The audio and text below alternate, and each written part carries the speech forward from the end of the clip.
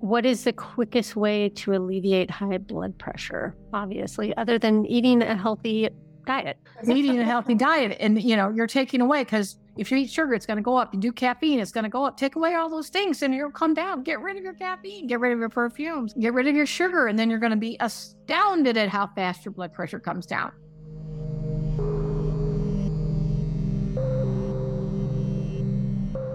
Hello and welcome back to the You're Great podcast with your host, Unique Hammond.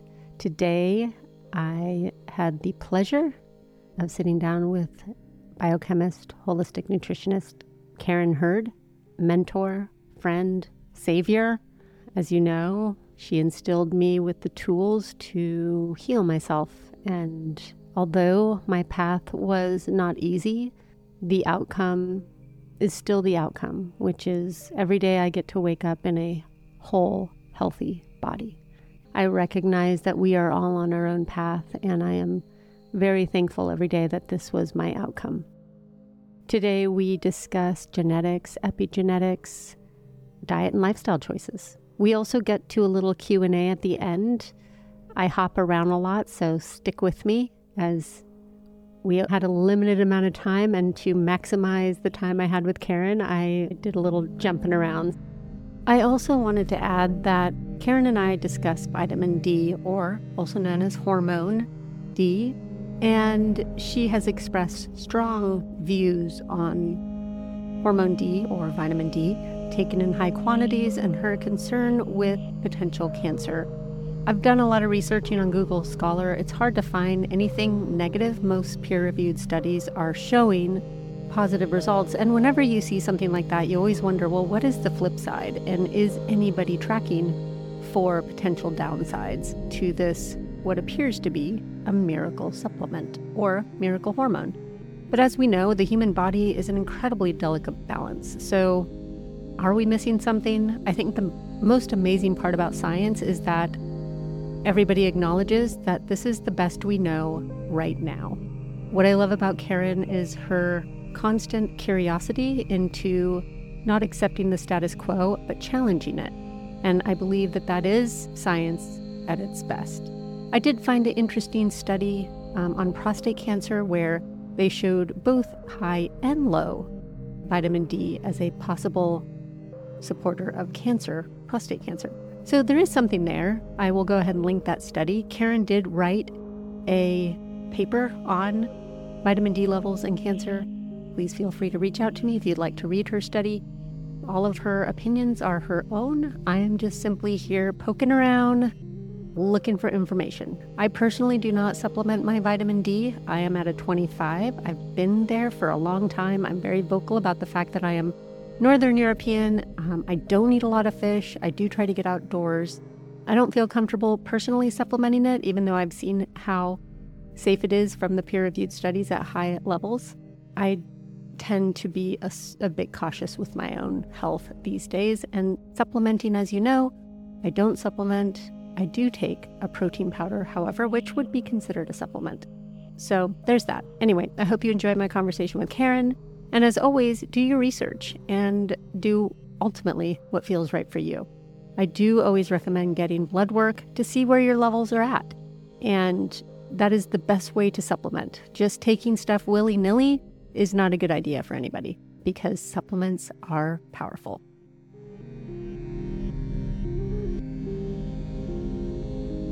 Karen, welcome back to You're Great.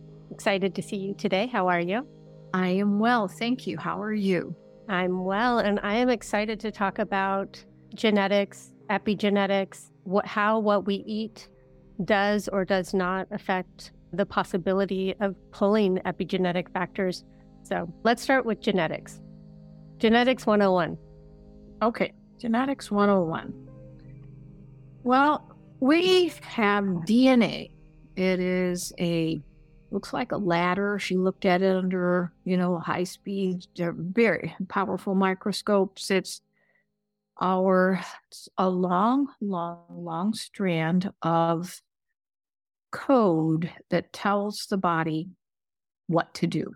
And this is all twisted up and compacted. And you have chromosomes, one in different arms of the chromosomes. And But what's important to know about our DNA is that it controls everything that's going to happen to you, every tendency that you have, everything is controlled by the DNA. It is a computer code that runs us. Now, the DNA is contained in every single cell, a full copy of your entire DNA. If you stretched it all out, it'd go for miles, okay? It's very, very long. A full copy of every person's DNA is retained in every cell in your body, with the exception of neurons, which are brain cells, and red blood cells. They do not have a copy of your DNA, but everything else does. So a skin cell, a liver cell, a kidney cell has a full copy of your DNA. Cells have a certain lifespan. In the case of neurons, they don't have a lifespan. They never reproduce. They are just, when they die, they're gone. And so hopefully you don't damage them, because if you do, that's why, people used to sniff glue or sniff gasoline, do different drugs. So you are destroying brain cells. We can get a whole cannabis issue if you want, but that is destruction of brain cells. If they're done and gone, you cannot get another one. If you destroy a kidney cell, you'll make a new kidney cell. You destroy a liver cell, you make new liver cells. Those things can regenerate. But we can't do that with the brain. Is that true for every organ in the endocrine system, that whether it's pancreas or liver, they all can regenerate? Yeah, it is. You will regenerate your adrenal gland cells. You will regenerate pancreatic cells. All the rest of them will be regenerated. As one cell dies, then it will be replaced by another. And how that process happens is that inside each cell, let's talk about the cell structure so you understand how important this is. There's a cell structure. Just think of it as a circle. They're not necessarily circles. They could be oblong. They can be many different shapes. And it's encased in what's called the plasma membrane. The plasma membrane is what we refer to human cells or animal cells. In plants, we call it a cell wall. But it's a wall. And then this wall, or this plasma membrane, prohibits certain things from entering the cell and also exiting the cell, but most importantly, entering the cell. You have to have a doorway. You can't just, any old little piece of chemical whatever can't just enter into a cell. It has to go through a doorway. It has to be invited, except for very, very, very small things that can walk through the wall. And those ought to be top things to avoid. I will mention some of those things they're called nuclear receptors. Well, with this wall that's protecting us from many things, and you have to have doorways to get through, what happens is that once something enters into the cell, there is a cytoplasm. And so this is a free space full of type of fluid where the organelles of the cell are found. And we have all kinds of different little organelles. There's the mitochondria, and then there's the reticulum, and then there's all kinds of little different parts. We have lots of parts, but one of the major parts is deep inside the cell, in the cytoplasm, there's something called the nuclear envelope. Inside the nuclear envelope, by the way, it's protected by a wall also. So now you got another inner wall, because inside this nuclear envelope is your DNA. And it is protected, doubly protected by the cell wall on the outside, the plasma membrane, and then the nuclear envelope. And it has an even stricter access code to make it inside the nuclear envelope. Very, very few things will go through the nuclear pores. That's what they're called, nuclear pores. And you have to be of certain chemical construction. It can only be a certain way, unless you're a nuclear receptor. If you're a nuclear receptor, they're so tiny little molecules. They can just walk right through the plasma membrane, walk right through the nuclear wall that keeps that DNA protected. And the DNA is protected because if the DNA it's so well protected is because if the DNA becomes damaged, we do have 6 major systems that will go in and repair the DNA. But if you start swapping out different nucleotides, these are little tiny chemical molecules that are making up the construct of the DNA that is carrying this whole computer code. If you mess up the code, you can be in big trouble. That's how cancer occurs. Cancer is a mutation of the DNA. And depending on where the mutation on the DNA is, that is random. where the damage is going to be. When you have a nuclear receptor attached to the DNA, it will actually scramble. We have these nucleotides. They're called A and T and G. And anyway, they're different names. Megas stand for like guanosine and different things. But if you scramble that code, that means when that cell reproduces, that DNA damage will be carried to the new cell. So the new cell is already damaged. That's why it's so important to protect your DNA. So now we understand the importance of DNA, and there's a time in each cell's life that it will die. It's supposed to die. We all have, there's different cell lives for different things. Bone cells live about 2 years, gastrointestinal cells, 3 days, endocrine system cells, 3 months. Everybody has a cell life.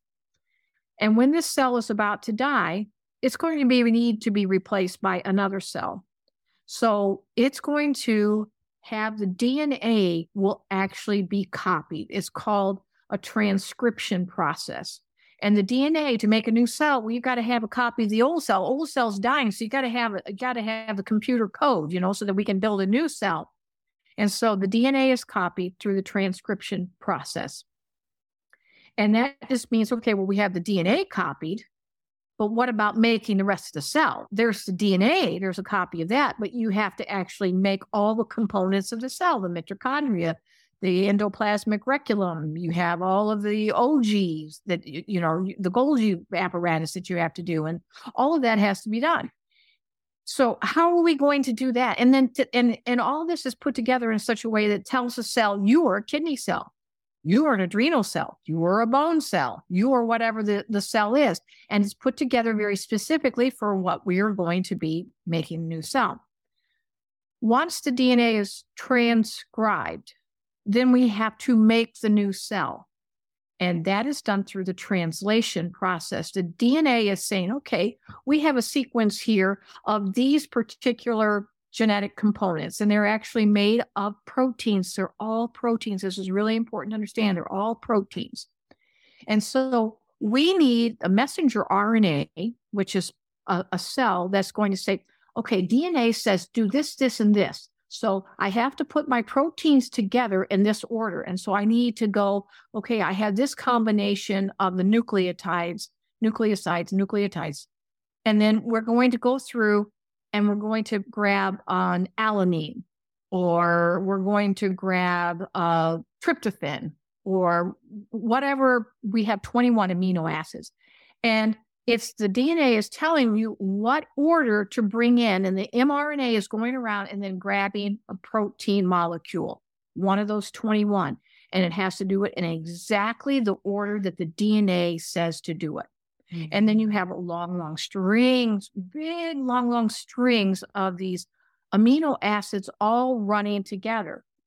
And in the order that they're put together, the amino acids, they have different electronic charges. They're polar, which means that they will repel or attract a certain order. And the way they're put together, you might have an alanine that's pulling on a tryptophan, and then it will make the protein long string fold in a certain way because they're pulling or repelling each other. And so then this long set of proteins then all fold into a very specific shape. And that shape is what tells the cell what it is. Because there's little receptor sites, there's little notches in the shape, and there's little active sites that's what we call them, active sites, where it can receive a charged particle, which makes it change shape, just sort of do a little twist. That's the easiest way to say it. Just goes from a relaxed state to a taut state, and so then it will react, and so then it can do its job. So it's an incredible process, and we have pictures of these proteins, by the way. We can see them. They're crystallized, and we can see the protein and how they're folded, and we can see the active sites and the dormant sites, and in that every single protein cell that's making up this particular enzyme or this particular cell, it has identical shape. So then it can do its job. If the DNA was damaged somewhere along the line, then that means that protein will not be able to be put together in the right shape. And so then it can create a problem, which means this basically what happens, the cell can't do its job. It's not folded right. It's not put together right because you had some rogue protein put in here. Because why? Because your DNA, there's codon, there's a sequence of these three nucleotides, and that they have to be in that right order. So in the wrong order, then you're going to get another protein coming in. You're going to get a methionine when you were supposed to have an alanine, whatever, or proline. And so then it's all out of order. And so then the cell can't do its job. And if you have, what's worse is in cancer, and this is what happens in cancer, is if the DNA is damaged to the place because there's a stop codon. These are these three nucleotides together produce a codon that's giving the code to have the translation of the protein to be put in the right order so it all folds correctly. If you have messed with the stop codon, that's what says stop reproducing. Done. Cell, we're done. Okay, the whole DNA, it's been replicated. It's all done. Stop making proteins. In cancer, the stop protein has been altered. So there is no stop. So it just keeps reproducing, and then there's never any stop. And that's what a tumor is all about. Is damaged DNA always result in cancer or tumor, or can it be damaged and not result in and not progress to a tumor or a cancer and just be damaged? The latter. The latter. So you can be damaged, and it means then something else is not going to function. That you're supposed to be metabolizing a certain enzyme, and now you can't do it because the cell is damaged. It doesn't mean you have cancer. It just means that we're having a dysfunction. But cancer is a subset of these dysfunctions. It's one of the dysfunctions is that you have damaged the stop codon, so it just keeps reproducing. See, cancer it's not releasing some poison that's killing your liver if you have liver cancer, lung cancer, whatever. It's just that you have this growth that doesn't stop, and it just keeps growing and growing, and the little parts of it break off and go to other parts of the body, and it grows there, and it crowds out the function of your liver or your lungs. I mean, when you have a tumor in your lungs, why are you dying? Is the tumor emitting some poison? And no, it's taking up all your lung space until your lung can't function anymore because there's this massive thing there that, that's just growing like crazy. That's what cancer is. So if cells all contain protein and you can only get protein from your diet, is that one of the reasons why protein is so vital to our health? And in the case of a damaged DNA where it is becoming a tumor or it is becoming a cancer, is stopping protein? It's not helpful. It doesn't help. Okay. It's not helpful because to be able to go through repairing the DNA, because the body has 6 major repair systems. It's like, whoa, this codon is out of order. We have an A and a T and a C and a G, and that's supposed to be flipped around, And so they'll go through and they will they'll cut it out and put in the right nucleotide, and we'll fix it. But to be able to run the DNA repair system, you have to be able to make those molecules to do it. And those molecules are made out of proteins. Every bit of us is made out of a protein. And so we have 9 essential amino acids. Amino acid is a protein. Okay. Of the 21, 9 are essential. That means if you don't eat it, you won't make it. So what happens to the protein in the cells if you don't eat it? Then the cells don't get made. Interesting. So they die. Mm-hmm. They die and they're not replaced. What does that lead to? It leads to failure of, if it goes on for extended lengths of time, then it leads to failure of all organ systems. Mm-hmm. And that's called starvation. Mm-hmm. I mean, that's if you don't have anything to eat, you just have water, you will die of lack of water in 7 days. In 7 days, if you don't have any water at all, now I'm talking about not getting any food, any water, okay? Mm-hmm. You have nothing. You're ingesting nothing. In 7 days, approximately 7 days, you'll die of dehydration. What if you just eat plants? And there are protein elements in plants. If you just eat plants, will your body get clever enough to try to cleave enough protein elements from plants so that it, in a survival mode? Or does that ultimately run out at some point as well? Let's just say you're eating just... It ultimately runs out. Okay. Because the 9 essential amino acids, you can't find all 9 of them in one plant source. Right. So that means, okay, well, then I have to combine something. Okay, so I'm going to get the tryptophan from over here and the methionine from over here, because those are two of the essential amino acids, methionine and tryptophan. So I'll get it, I'll do beans and rice, because then I can get those two, because each one of those is missing an essential amino acid. And so I'll eat them together. But what we fail to recognize, people who do the vegetarian diet and they're combining to get a complete protein has all essential amino acids. And when we're combining them, the problem is it may not be in the right ratio. Maybe you have a lot of tryptophan and you had a little bit of methionine. And so you're able to do this reproduction in the DNA or making new cells, and we're transcribing this and translating. It's a translation process where you're using the proteins. And then but then all of a sudden you run out of methionine. Well, I got plenty of tryptophan, but you didn't have enough of the other plant source. And so what you're doing is you're guessing how much you need. And how much do you need? You'll say, well, we should be able to figure that out. No, we can't, because your life is different than mine. What if you just ran a mile? You need to do a lot of you need to replace the cells that you just ruined, because muscle cells break down when you're running. You're going to have to replace those muscle cells. Well, if I didn't run the mile, well, I don't have to replace those. So, and you'll say, well, I'll figure it out for just when I run. Well, what about if you're in a menstrual cycle? What if you're in menopause? What if you were under stress? What if you were outside and you were breathing in polluted air? What if you happen to drink some polluted water? What if you breathe somebody's perfume?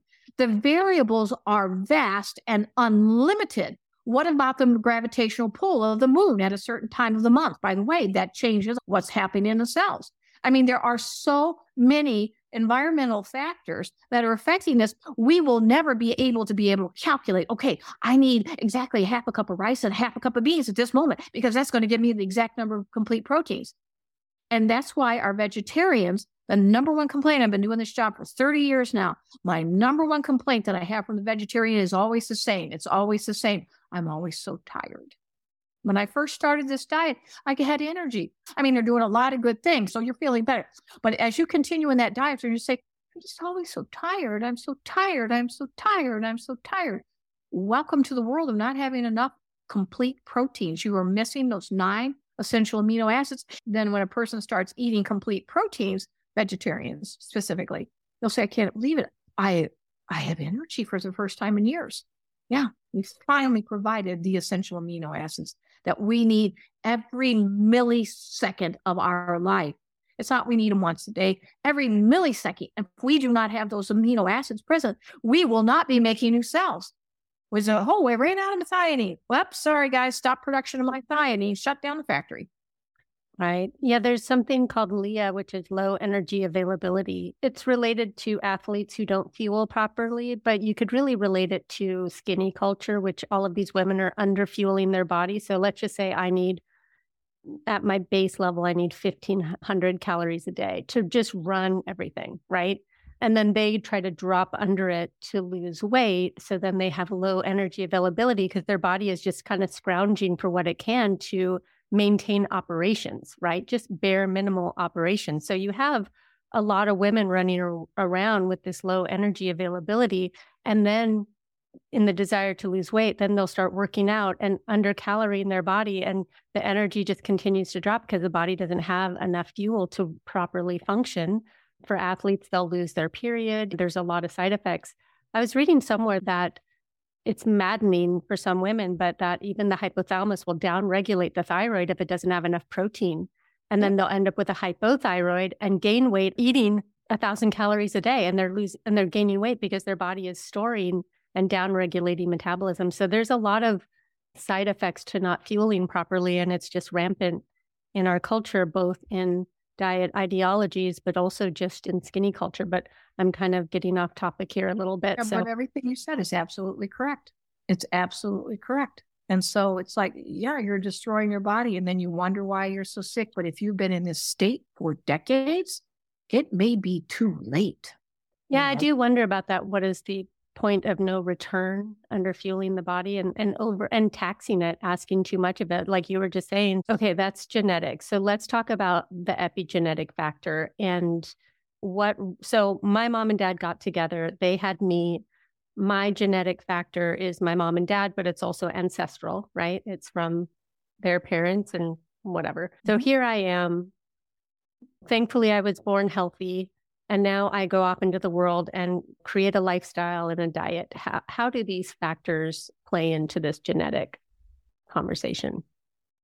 Well, in this translational process, so we have all the proteins, we follow the code of the DNA, we put them together in the right order, and they have formed a cell. There's something called post-translational modifications that can be made to the cell. Like there's a certain, if you have a lot of glucose, a lot of sugar in the bloodstream, that will actually change when that protein starts to fold and put together. It changes how it folds. So then now it's not really in the right shape to do the job that it was meant to do. And it's called an epigenetic change. These post-translational modifications are epigenetic changes. Or you were exposed to some type of chemical, fertilizer, or some type of chemical, in your environment. Or you are a smoker. Oh boy, does that make some epigenetic changes. And so perfume is definitely going to create epigenetic changes. And so yes, you didn't damage the DNA. The DNA is okay. You didn't damage the DNA in an epigenetic change. What you did is when the protein was folding, and after we got all the long string and it's all folding up, then there's ubiquitization, there's peroxidation, there's the glycosation. There's so many different ways to modify that new cell, that new protein that was made. And the cells are made of several proteins. I mean, we're making it like it's one big cell, but they're made of small little proteins, mitochondria. And like I said, we've got all these other parts that are comprising the cell. They're called organelles. And so then you can have changes, and then you are not functioning as well as you could. So let's say a person is eating really well, taking care of themselves, but they're injecting Botox into their face. How would that, and do we know, or is it random, how that epigenetic change in the cell structure would affect their health over time? It's not random like it is on the DNA. Okay. It will destroy the cell over time. Okay. It will not fold correctly, or it will change just slightly. I'm just talking, it just has to be a little shift. And then all of a sudden the active site can't attract the active sites. So we're doing this by electronic attraction and repulsion from these charges that every single element carries. It carries either positive, negative charges depending on the nucleus and then the electrons that circle around it. And so then it's not quite lined up. The key is just got a little burr on one edge. And so now the key won't turn the lock anymore. And so that cell can't react the way it's supposed to anymore. And so then you go without that cell's job. And so you have a deficiency. You're not able to handle the methylation anymore of, all the B vitamins. That's epigenetic. You say, I have a DNA that pre-produces. No, it can be turned on and off by epigenetics. And so it's the translational process that's doing this. So that's MTHFR isn't a genetic mutation. It's an epigenetic mutation. Yes. Well, you can say, I have the genes that set me up for that. Well, so it's the BRCA gene for the breast cancer. And so women have their breasts removed and take all the way. It's just like, no, it doesn't have to be activated. It doesn't have to. This is going to happen in the post-translational modifications.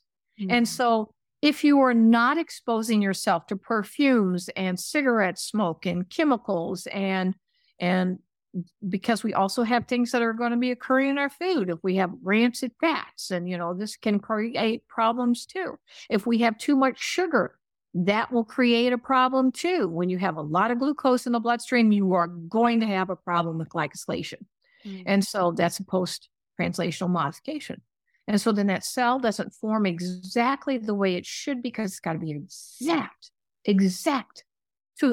So that every single charge lines up so that we can react. It won't be able to do it.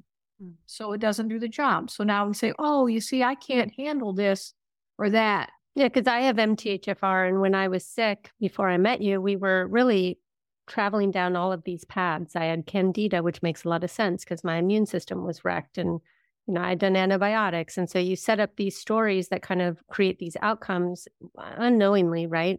They tested me for MTHFR, and once they saw that I had one of the mutations, they then put me on all of these methylated vitamins, and I felt ill. I felt really ill on all the methylated vitamins. So just because a person has the genetic factor for MTHFR doesn't mean it's been expressed. Is that what I'm hearing? Okay. Exactly. It doesn't mean that it's expressed. Okay. So you can walk around with that potential, but never pull the trigger unless. Okay. Right. Okay. Okay. You can walk around with it, never have it.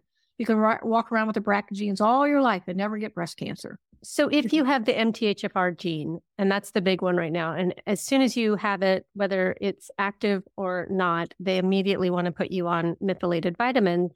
For me, it made me feel really sick and I stopped.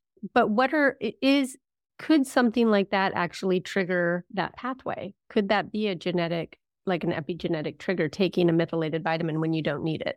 Yes, absolutely. It's another trigger for post-translational modification because you have flooded your body with a lot of these B vitamins that you really don't need.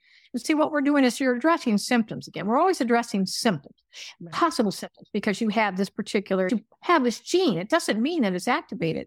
And so then we just make these guesses. We're infantile as far as our knowledge in this.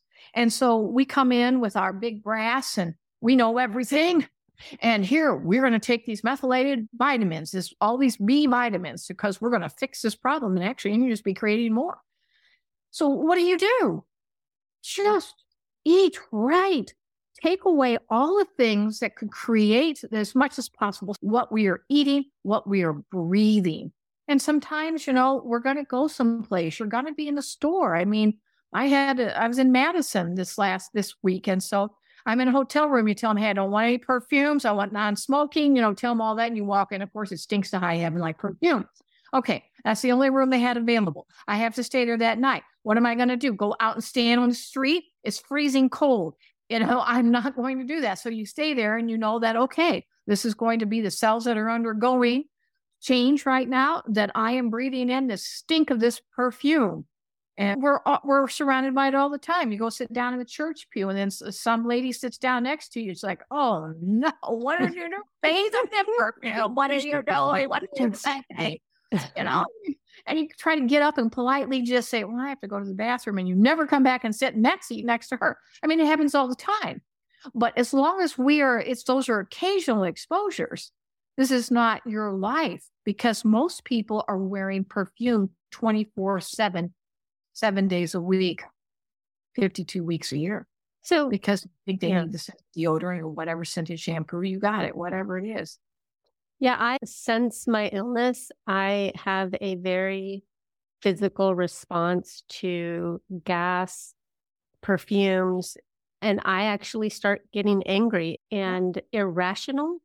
And I'm curious, that physical response that started when I got sick, that's obviously not a normal response. A normal person would be like, oh, this stinks. This isn't great. Like my husband, for example, I'll watch him. We're in the same situation and he doesn't like it, but he's fine. I'm sweating. What is happening? I don't think my liver can handle that load. And what's happening is that the liver is a passive organ. It is filtering the perfume, the gas fumes, whatever it is. It's filtering it out of your bloodstream, depositing it in your bile. Once it's in your bile, it's out of your bloodstream. You're not going to have the response. But because the liver is passive, it's only going to filter your blood as quickly as the blood passes through the liver. Right. What if we need to get the blood to go faster through the liver because you're exposed to this nasty thing that is going to make you ill? And so how do you get your blood to go more quickly through your liver? How? You have to increase the blood pressure. If you increase blood pressure, then it will fly at faster rates through your liver. How can you create a blood pressure increase? Well, you're going to have to shrink all your little vessels, all your arteries, all your veins, all your capillaries. Everything's going to have to get smaller. If they get smaller, not that they're cut off, they just get smaller. You have the same amount of fluid, the same amount of blood is flowing, but now it's flowing through smaller spaces. What does that do? That increases the pressure. So then it's flying through the liver so we can get that stuff cleaned out now. Well, what hormone is going to make you have vasoconstriction? That means that getting all the small blood vessels, called adrenaline. You were having a fight and flight reaction. You had a big adrenaline release when you were breathing in the cologne from the Uber driver and the gas fumes when you rolled the window down. And, so that's a fight and flight reaction. And I, by the way, have the same reaction as you do. We're unique. I get angry and I have to put a lid on it because these are physiological happenings within the human body. And how do you fix that? Are we as legislators? By the way, I got elected. I'm now a state legislator. Congratulations. Yes. So as a legislator, am I supposed to say, thou shalt not eat sugar? Do you think that's going to pass? Nope. Sugar, we're going to outlaw sugar. We're going to outlaw, smoking cigarettes. They are huge epigenetic changers. Massive. Terrible for your health. But then we also have to let people be who they want to. If they want to destroy their health, then you got to let them destroy their health. So what are the biggest offenders when it comes to negative epigenetic? Because I know there's positive ways to affect our genetics, right? By eating well, you're empowering healthy epigenetic expression. But what are some of the biggest offenders for disease in diet and lifestyle? I heard you say perfumes. Those would be nuclear receptors, what you called it earlier? Yep, they are nuclear receptors. Is it alcohol? Alcohol, sugar, perfume, chemicals. And so we're talking about, the outgassing of the new carpet that you got in your apartment. Or, you wanted to put the polyurethane coating so that it's this nice, coating on top of the varnish, the polyurethane. It's all of these chemicals that we're inputting. It's air pollution. That's why, we have a lot of regulations. You got to clean up the smokestacks, and what's going out. So, these are the most common things. Caffeine. So, because that's increasing our adrenaline production and it itself is, it's creating hormone release. And you need to understand hormones are all nuclear receptors too, because they're so tiny. So estrogen is a nuclear receptor. You will find it on the DNA, that it's disrupted the DNA. And also hormones are carcinogenic, which is what people don't understand, is that we have a delicate system inside of us that is constantly balancing the checks and balances of hormones without any stimulants. But then when you come in with a stimulant and you are affecting change and a disruption in the system, that disruption, I have people ask, Unique, why is there so much breast cancer? It's this disruption in the system, and hormones are carcinogenic when disrupted, correct? Yeah, absolutely. Absolutely. They cross right through the cell membrane. They go right through the nuclear envelope and they attach onto the DNA and they swap it. Now, we have lots and lots of DNA. And so it depends where it attaches. And if it attaches in some part of the DNA that really is not controlling anything important, fine.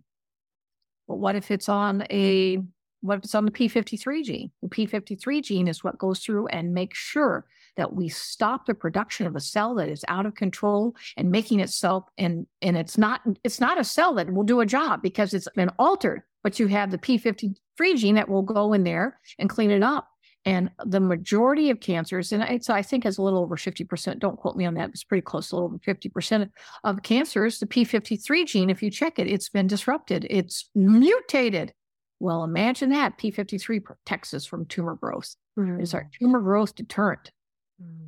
But that is random. The epigenetic is not. The DNA damage is random, just where it happened to hit today. So if you're doing things that are damaging the cells, whether it's alcohol, cigarette smoke, drugs, perfume, sounds like caffeine plays a role, even though it's really not talked about in our culture at all. Caffeine is really celebrated. I started working with... Celebrated. Yeah, it's celebrated. And as I was working with a woman recently with high liver enzymes, and the doctor wanted her drinking 3 cups of coffee a day. So it's really not talked about that there's these other possible, the underbelly of coffee, let's just say, which is the increase of adrenaline, which is an increase ultimately of affecting the endocrine system and hormone factors. And then if you're affecting hormone factors, how is that affecting estrogen and progesterone and estradiol 1 and 2? And then if you're doing that, then you're playing this game of Russian roulette with these carcinogens. So I find it really interesting that something can be so good for us can also have the other side, which can be so bad for us. It's too many. It's too much. Yeah, it's flooding the system, which that answers my coffee question I had. And then the other question I had was, so deficiencies are a big conversation in our culture as well. And everybody I know is on a vitamin D supplement because everybody's deficient. So you're not just playing with a nutrient, you're playing with a hormone factor, right? So vitamin D is a hormone. Right. It was classified as a vitamin when it was first discovered, but it's because we didn't know enough. So they just label it vitamin D. It is a hormone. It is a nuclear receptor. So it can also cause cancer in absolutely. Okay. And that is well documented in the literature. Mm-hmm. So it can cause cancer too. Well, I need a little bit so that I can, form bones and, because vitamin D is helpful. It's a hormone, just like any other hormone, and it's helpful. But if you get too much of it, then it's harmful. But yet we just have people taking tens of thousands of IUs of vitamin D per week. And it's just like, what are we doing? All in the name of health. And what's interesting is I think there's this arrogance that we know better than our body. Sure, people live inside more than they ever did. They sit on their computers. They don't get outside and get sunshine. So there is this interesting room for the question of deficiency. But instead of encouraging everybody to get outside and get vitamin D from the sun, there's this real push to just buy it and get it so you can sit inside on your computer, which I'm sure leads to other health imbalances too by living inside on our computers. I work from home. I'm inside. I actually have to schedule time outside. Go outside, get some sunshine. That's what you need. But the deficiencies are really the interesting question. And how do deficiencies, let's just say somebody has 20, like on their vitamin D test, they're showing up as a 20. I show up as a 25 all the time and they're panicked. They want me on vitamin D. Would you say 20 is deficient? 20 is normal. Okay. 20 is normal. See, the range, they say it's from 30 to 100. Depends on where you go for your lab. But they'll say 30 to 100 or, but 20 is normal. Actually, the large study that was done that came out, massive study, that 12 is considered normal and fine. And so we need to understand vitamin D has many functions, but one of its major functions is protect you from skin cancer. Mm. The more sun you get, the more likely you're going to have skin cancer because you have the radiation from the sun, which disrupts the DNA. So vitamin D is protected for that. But what if you don't get a lot of sun? Then you have very little chance of getting skin cancer. So you don't need as much vitamin D. We have made a big deal out of this, that vitamin D, everybody has to get it from sun, but the number of hours that you need from the sun is very, very tiny. Let's just stop calling it vitamin D and call it hormone D. Hormone D. It's hormone D. I'm just curious now, what is the role of cannabinoids in our system? They're used in cellular communication. They're used in our immune system. They are helping chemical reactions happen. Mm-hmm. Okay.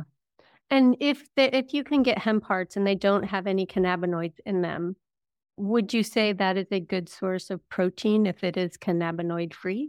Just the hemp seeds that have no psychoactive components to it? We have to look at the THC that, It doesn't have anything. It doesn't have anything in it. Like it's a void of THC, CBD, and cannabinoids. It's literally just a hemp heart. Would that be I would have to look at it. Okay. I have to look at its chemical structure before I would answer that question because I don't want to say, it sounds fine, but I would really want to look at the chemical structure and see what reactions it's doing.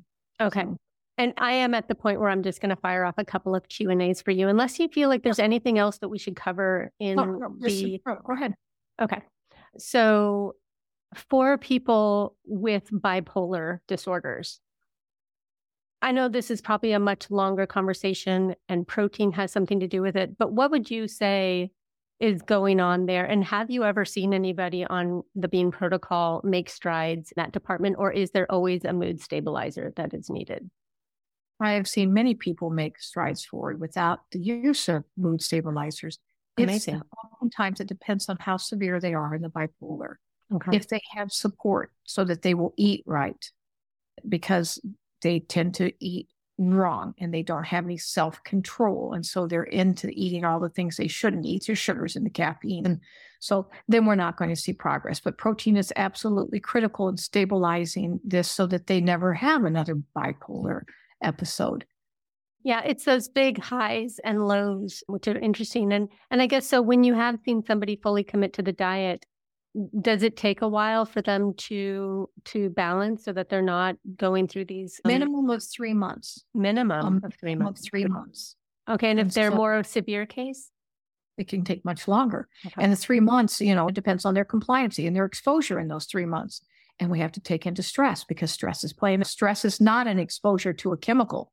It's a mental stress of, my boss is a narcissist and yelling at me all day and it's all about him. And so in a perfect world where there was no pollution, there's no water pollution, air pollution, no stress, it would be a really easy thing to heal in 3 months. Why 3 months? Because that is the endocrine system turnaround. That's the cellular life cycle of the endocrine system, and it is your hormones that are controlling bipolar. That is a hormonally driven condition.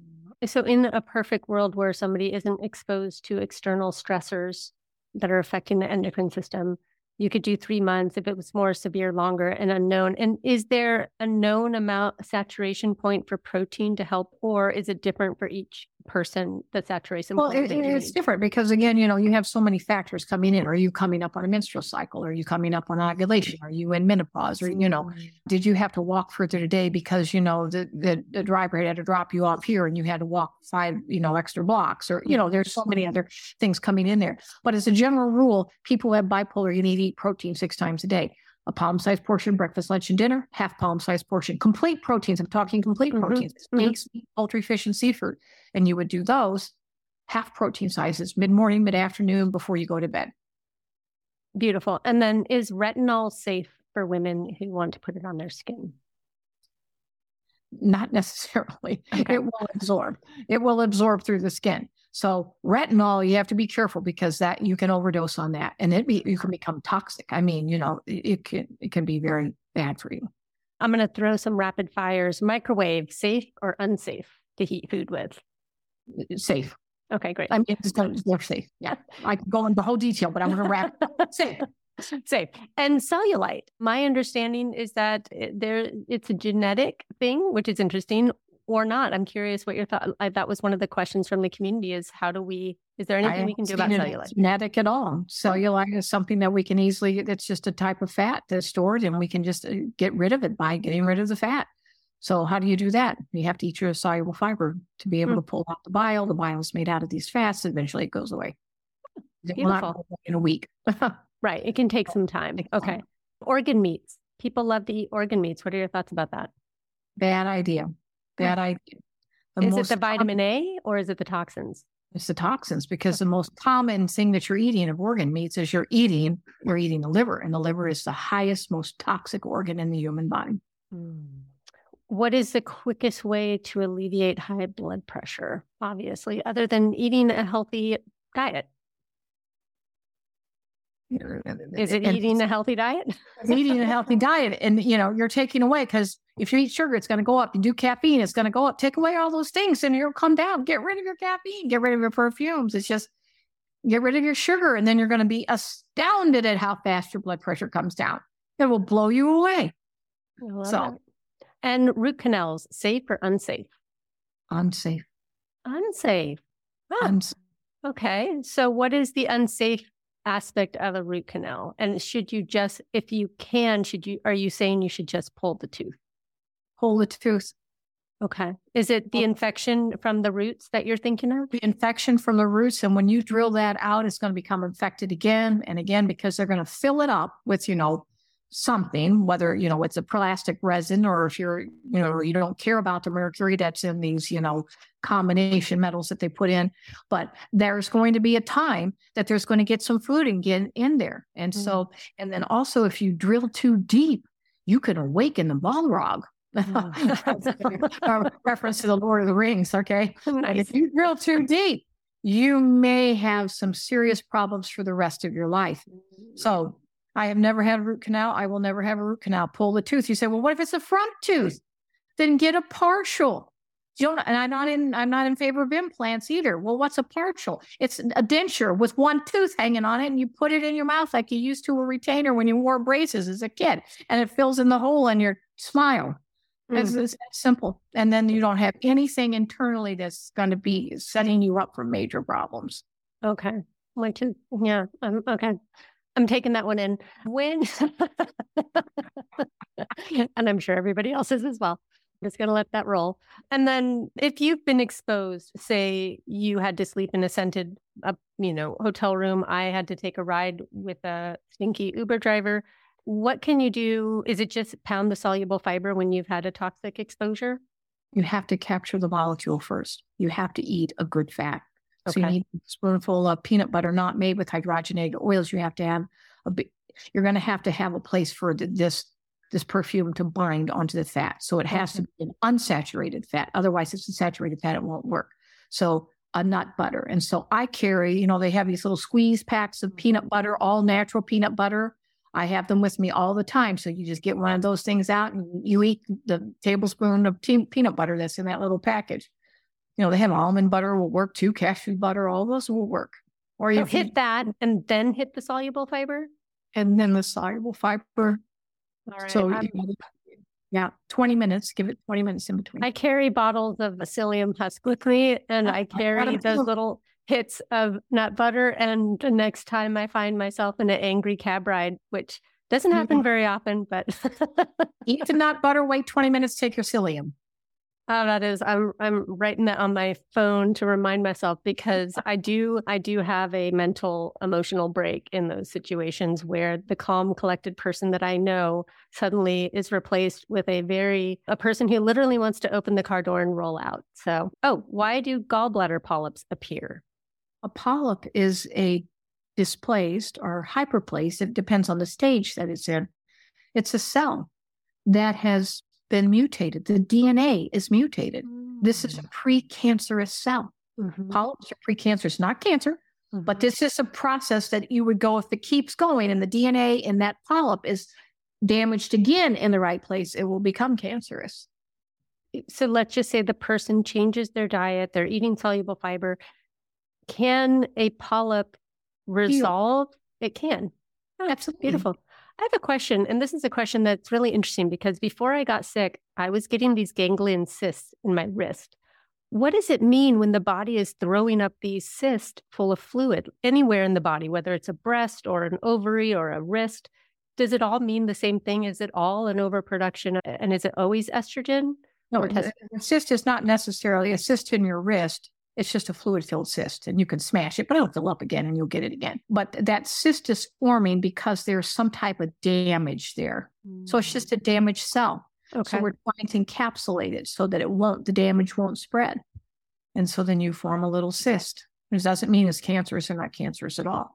So if it happens in an ovary, like polycystic ovarian, that is hormonally driven. Okay. That's always hormones. Cysts are just these formations of blisters. Basically, a cyst is a blister. Okay. So what's causing it? In the ovary, it is hormones. In your wrist, it's just some damage there to whatever. And in the breast? Cyst in the breast? That is hormonally driven. That's hormonally driven, but not in your wrist. Okay. So the wrist is more function, because I was an avid golfer at the time. But it's a function, whatever you were doing. I don't know what you were doing, but you're moving your wrists a lot. Yeah. And then the one either in the breast or in the ovaries, that would be hormonal. That's hormone. Amazing.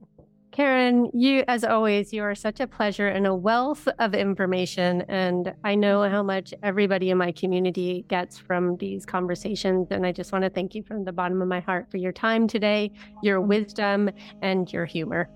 Yeah. Okay. Thank you. All right. You have a good day. You too.